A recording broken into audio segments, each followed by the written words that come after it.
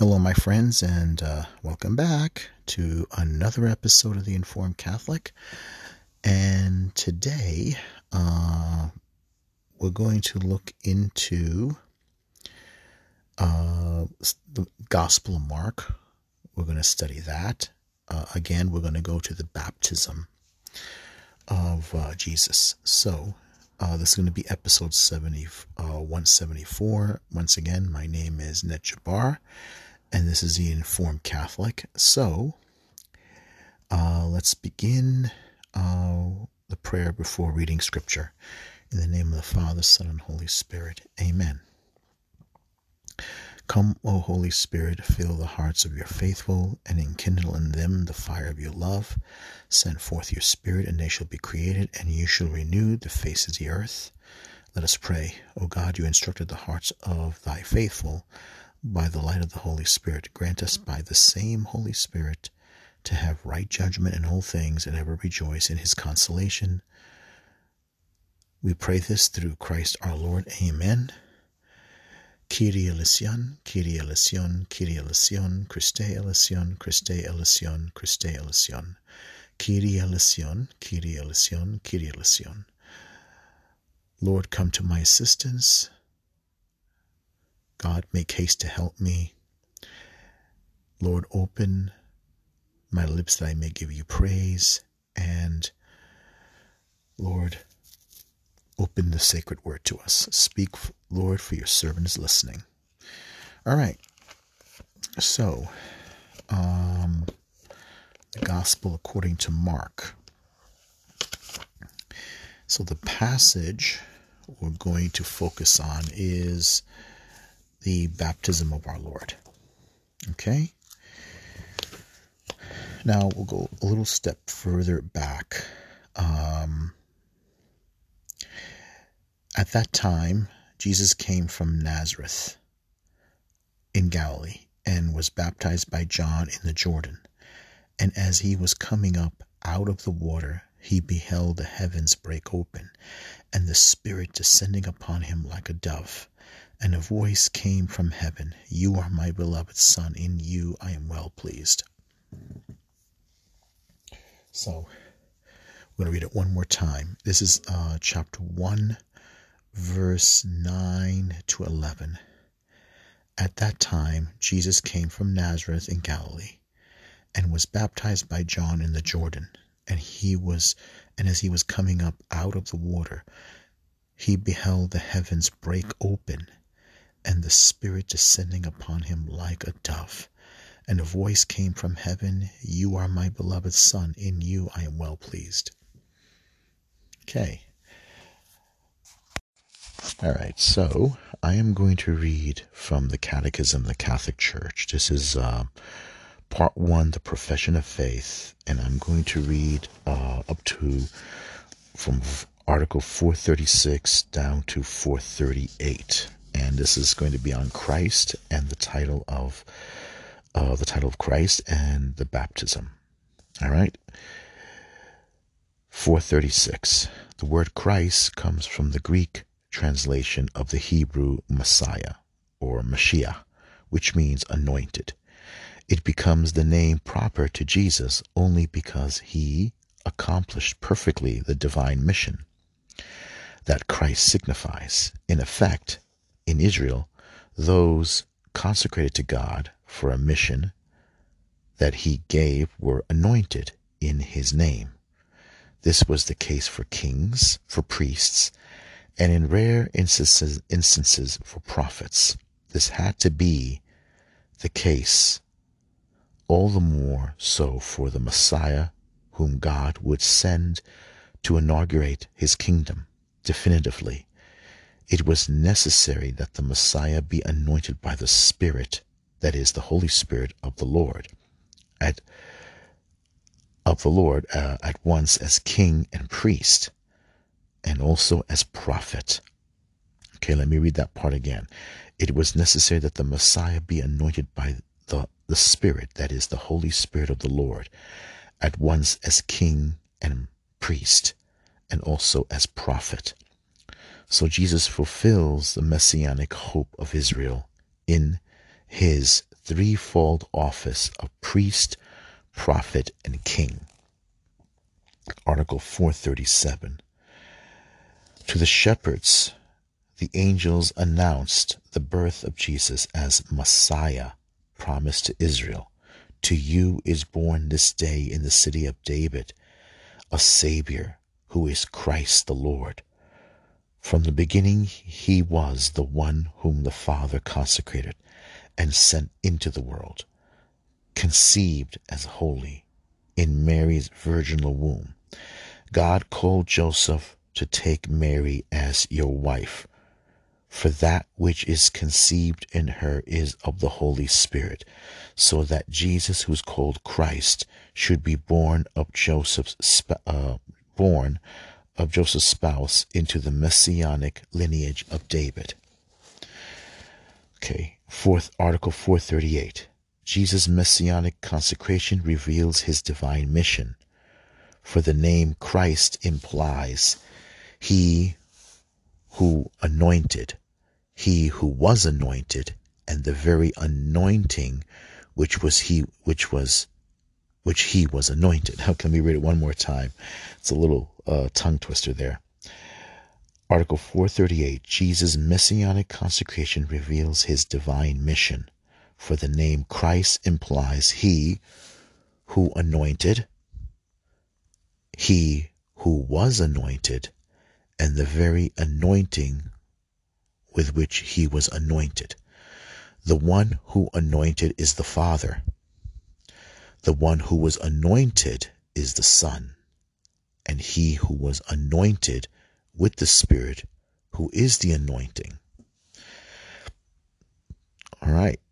His eternal messianic consecration was revealed during the time of his earthly life, at the moment of his baptism by John, when God anointed Jesus of Nazareth with the Holy Spirit and with power, that he might be revealed to Israel as its Messiah. His works and his words will manifest him as the Holy One of God. Okay, so I want to check out two footnotes here, 727 and 537. Hold on. All right, this one here is the mysteries of Jesus' public life. And we begin with 535, the baptism of Jesus. Jesus' public life begins with his baptism by John in the Jordan. John preaches a baptism of repentance for the forgiveness of sins. A crowd of sinners, tax collectors, and soldiers, Pharisees and Sadducees, and prostitutes come to be baptized by him. Then Jesus appears. The Baptist hesitates, but Jesus insists and receives baptism. Then the Holy Spirit in the form of a dove comes upon Jesus, and a voice from heaven proclaims, "This is my beloved Son." This is the manifestation, epiphany of Jesus as Messiah of Israel and Son of God. Okay, and we'll go on here to Article 536. The baptism of Jesus is, on his part, the acceptance and inauguration of his mission as God's suffering servant.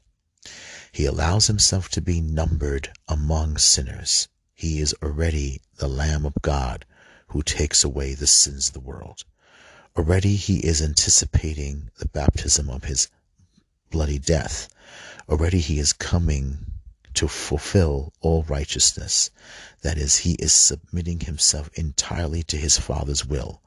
Out of love, he consents to this baptism of death. For the remission of our sins, the Father's voice responds to the Son's acceptance, proclaiming his entire delight in his Son. The Spirit whom Jesus possessed in fullness from his conceptions comes to rest on him. Jesus will be the source of the Spirit for all mankind. At his baptism, the heavens were opened. The heavens that Adam's sin had closed, and the waters were sanctified by the descent of Jesus, and the Spirit prelude to the new creation. Article 537. Through baptism, the Christian is sacramentally assimilated to Jesus, who in his own baptism anticipates his death and resurrection. The Christian must enter into this mystery of humble self-abasement and repentance, go down into the water with Jesus in order to rise with him, to be reborn of water and the Spirit, so as to become the Father's beloved Son in the Son and walk in newness of life. Okay, there's a footnote here. Let us be buried with Christ by baptism to rise with him. Let us go down with him to be raised with him. Let us rise with him to be glorified with him.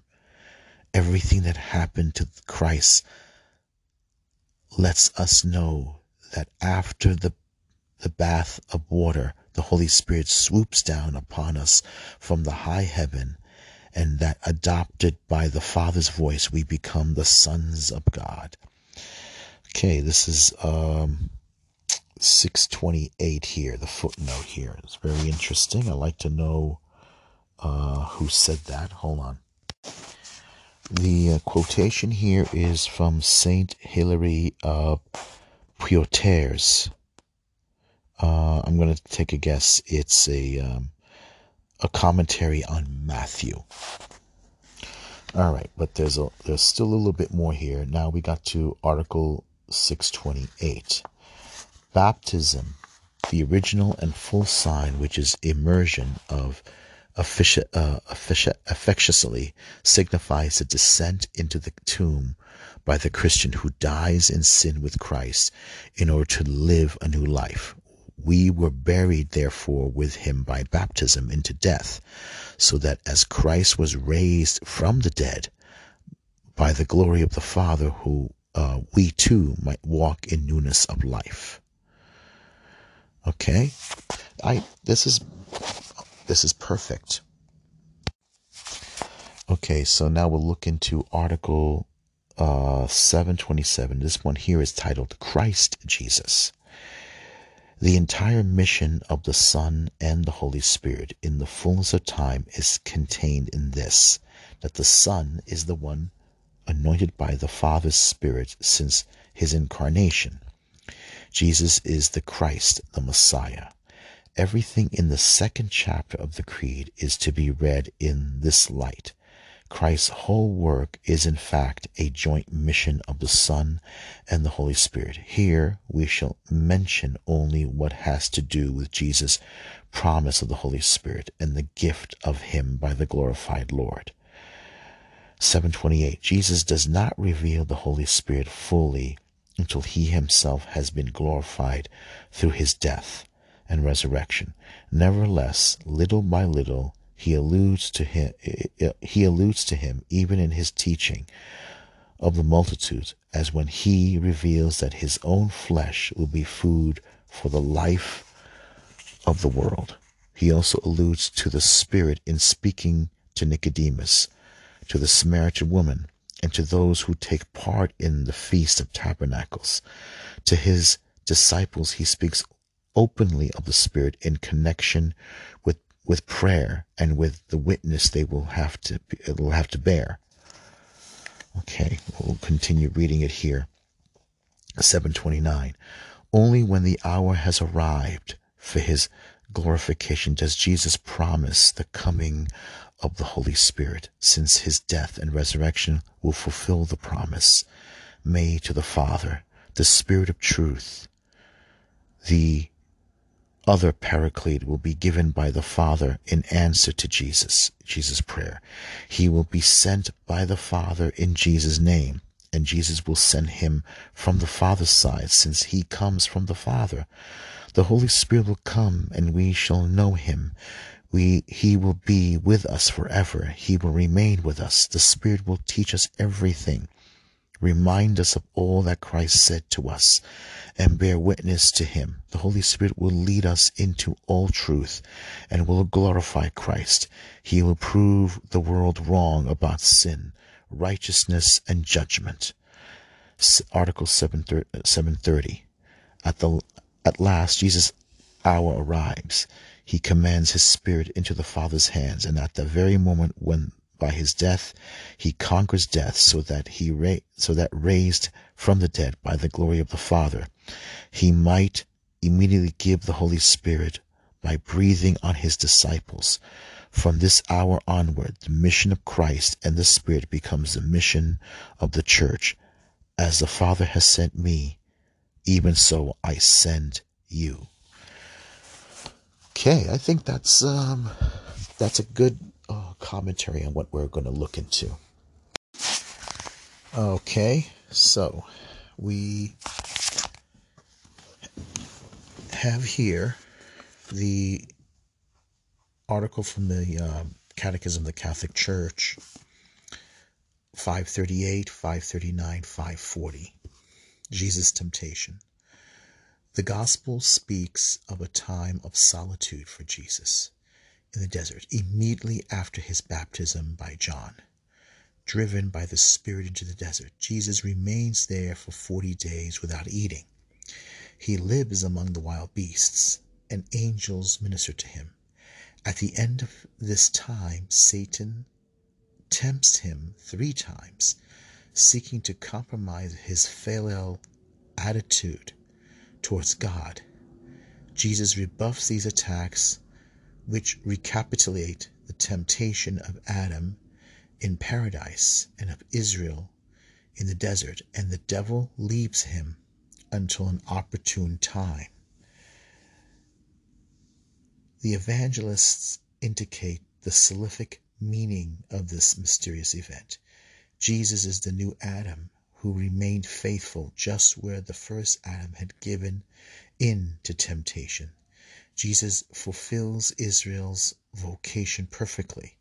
In contrast to those who had once provoked God during the 40 years in the desert, Christ reveals himself as God's servant, totally obedient to the divine will.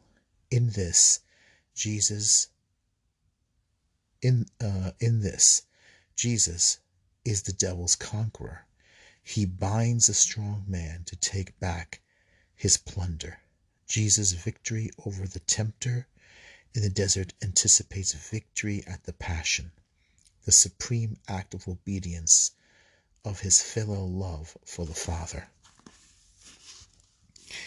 Jesus' temptation reveals the way in which the Son of God is Messiah, contrary to the way Satan proposes to him and the way men wish to attribute to him. This is why Christ vanquished the tempter for us. For we have not a high priest who is unable to sympathize with our weakness, but one who in every respect has been tested as we are, yet without sinning. By the solemn 40 days of Lent, the Church unites herself each year to the mystery of Jesus in the desert. So, yeah, you see that right there is very important. He understands our weakness. He understands what we're going through. And yes, we have moments of weakness, moments of doubt. We have things, each one of us has something we're addicted to. For some, it's food. For some, it's addiction to pornography. For some, it's addiction to spending. It's addiction to maybe video games and other things. There's all kinds of things that really, in a sense, is designed to hold us down. We get distracted. We fall back to old sins that are troublesome and causes arguments and strife with the family, causes shame. And that's exactly what the devil wants. The devil wants us to be ashamed. He wants us to have doubts. He wants us to believe that we can't live up to it. And the truth is, we can't live up to it. We don't have any way of living up to it. This is why we need Christ.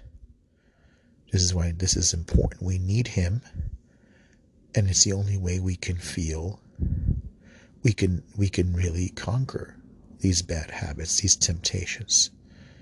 Christ is the answer. Anything else is worthless. Any other excuses we come up with, psychotherapy, even if you go to AA, and one should go there, or get help with eating disorders. But you're not going to be able to do any of those things if you don't have the strength of Christ, if you don't have Christ in your life. And that's the only way. And, all these other things, they're good and important, but not without prayer, not without virtues. That's another thing we need. We need to cultivate these virtues. We need to study them and cultivate them, to cultivate good habits, and not rely on ourselves, but only relying on Jesus. So, when we participate in the Christian life, when we read the Bible, when we pray the rosary, when we recite the creed, when we want to go to church, we want to stop by for a few moments before the tabernacle, or we sit down on the park bench, or we find somewhere quiet at work to be left alone, and we recite a Hail Mary. That is the Holy Spirit working in us, through Jesus. Jesus is the channel for the Spirit to come to us. We receive him because in our baptism, we died with him. We are immersed in him. We are absorbed into him, and he into our lives. And we receive the Spirit that unites, that is the bond between the Father and the Son. We are now immolated. We are absorbed, and they come into our lives. It's a process, and it's a life. We are participating in the life of the Trinity, and the Trinity is in our life. And that it all happens through Jesus. He comes down from Nazareth in Galilee and was baptized by John in the Jordan. It's a very simple verse. It's a very simple introduction. But here, remember, it's basically through the preaching of St. Peter. And as he was coming up out of the water, he beheld the heavens break open, and the Spirit descending upon him like a dove. Some translations will say the heavens opened. Some translations will say torn apart, ripped asunder.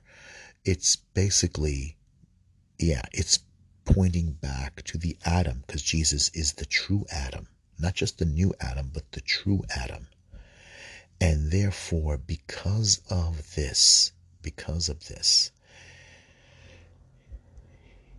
our Lord satisfied the desire of the Father. He satisfies it. And he steps into the water as a representative of humanity. as the true source of humanity, he goes down into the water.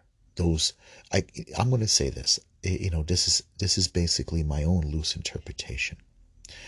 But those 30 years of living among us, those 30 years of human life, all right, walking among the people, living among the people, working among the people, celebrating life among the people, going to synagogue, worshiping among the people, family life, tragedies, births, deaths, pilgrimages, going down to Jerusalem, sitting at the table, sitting among family members at nighttime. He took all that with him. He took all that life, that experience with him. As God, of course, he doesn't need human experience, but he became a human person. And he was a full person as God. But he took on human nature, and he took that human nature with him. He is a divine person. He's a full person. His humanity and divinity is he has a human nature, and he has a divine nature, a human and divine nature completely, but one person. And he took that with him. He took that with him into the baptism waters, into the waters of Jordan. He went down fully human and fully man, fully divine, and he came out fully human, fully divine.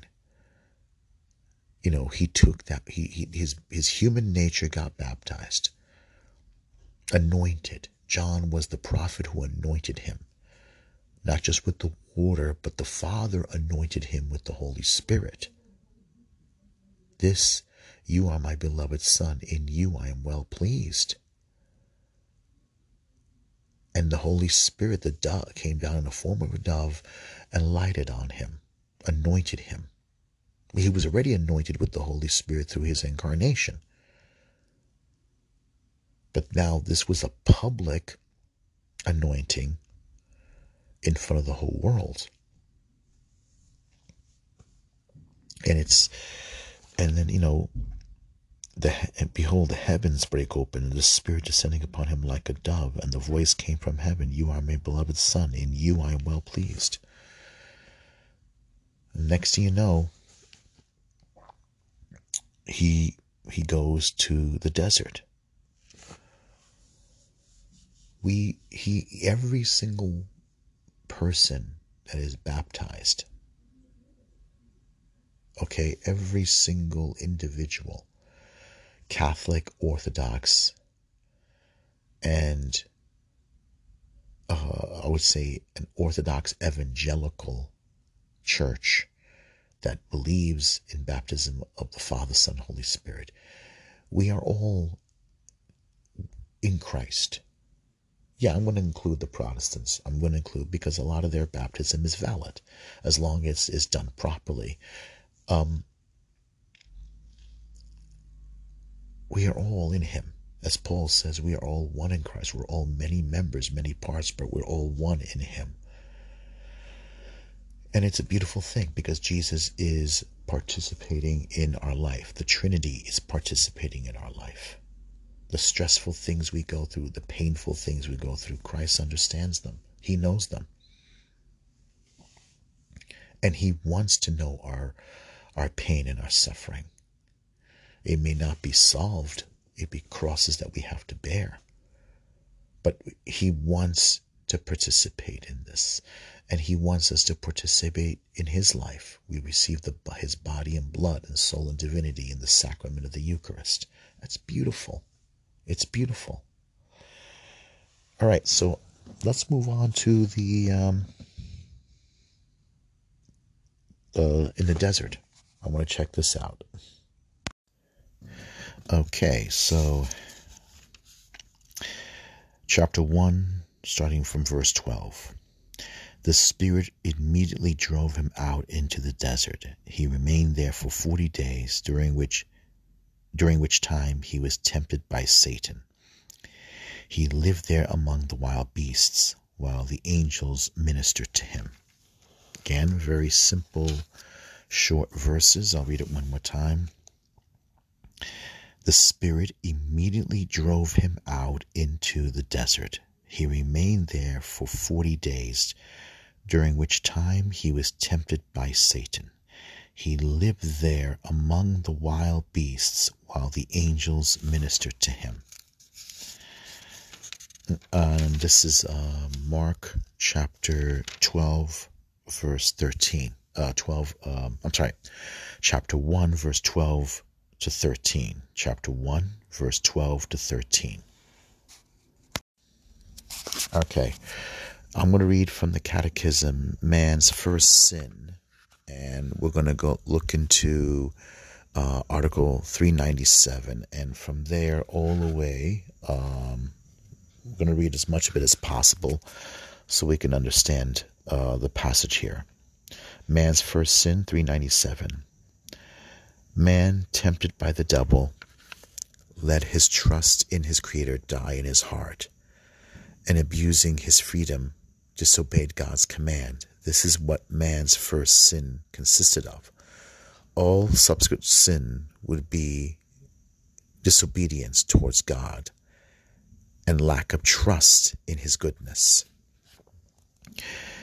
In that sin, man preferred himself to God, and by that very act scorned him. He chose himself over and against God, against the requirements of his creaturely status, and therefore against his own good. Constituted in a state of holiness, man was destined to be fully divinized by God in glory. Seduced by the devil, he wanted to be like God, but without God, before God, and not in accordance with God. Article 399. Scripture portrays the tragic consequences of this first disobedience. Adam and Eve immediately lose the grace of original holiness. They become afraid of the God of whom they have conceived a distorted image, but of a God jealous of his prerogatives. That was Article 399. Now we're in Article 400. The harmony which they had found themselves thanks to original justice is now destroyed. The control of the soul's spiritual faculties over the body is shattered. The union of man and woman became subject to tensions, their relations henceforth marked by lust and domination. Harmony with creation is broken. Visible creation has become alien and hostile to man. Because of man, creation is now subject to its bondage to decay.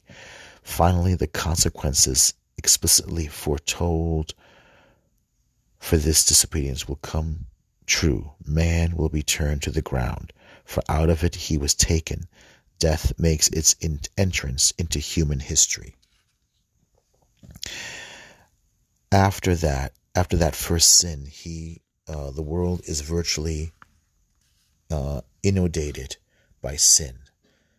There is Cain's murder of his brother Abel, and the universal corruption which follows in the wake of sin. Likewise, sin frequently manifests itself in history of Israel, especially as infidelity to the God of the covenant and transgression of the law of Moses.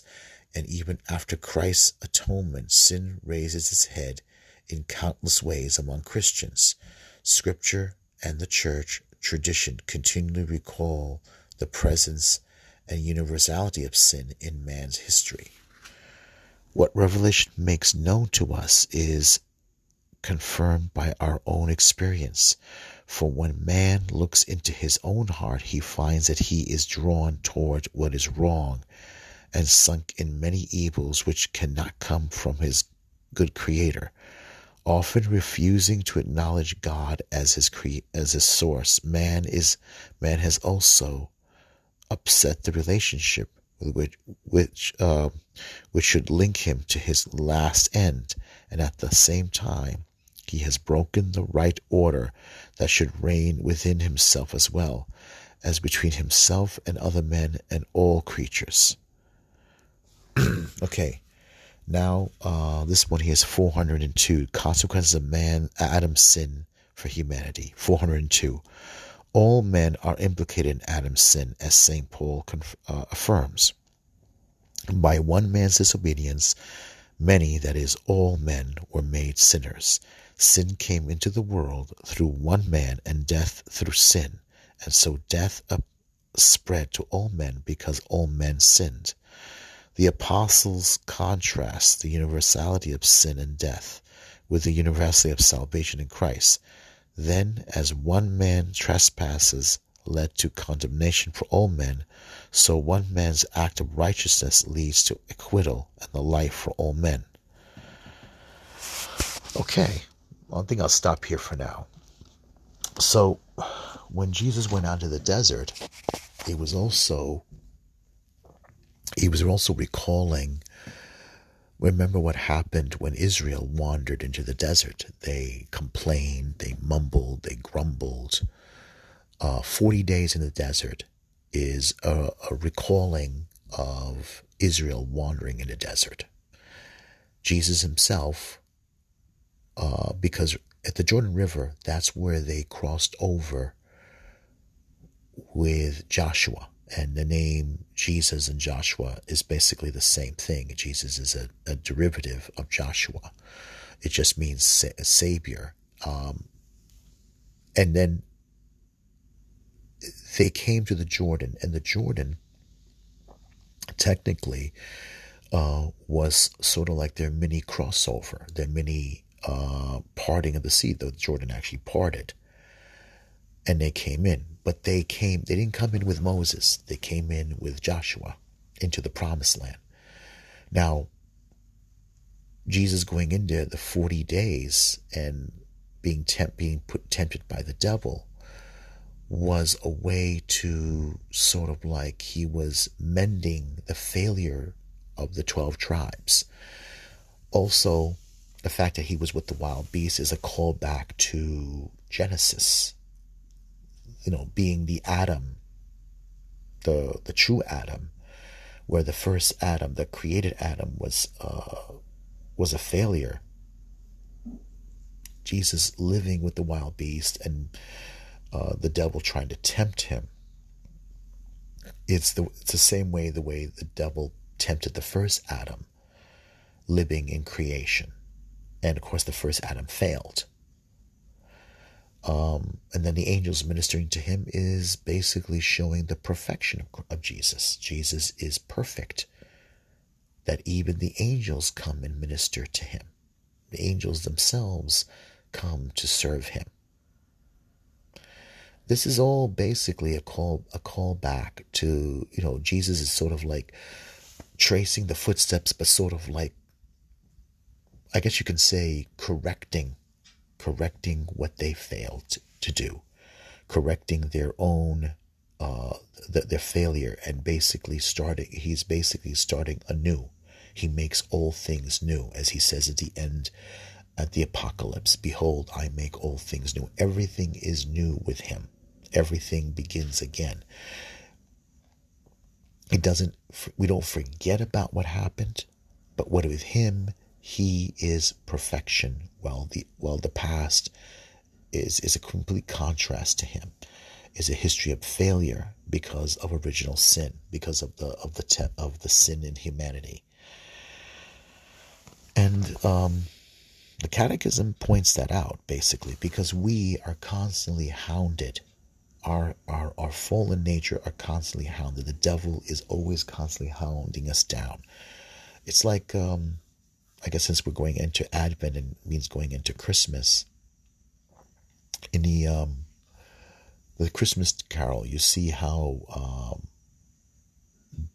Jacob Marley, the Scrooge's old partner who died comes in. He's got all these heavy chains on him. He's got these money boxes and big locks and everything. And that's his sin. That's the sin. It became his punishment.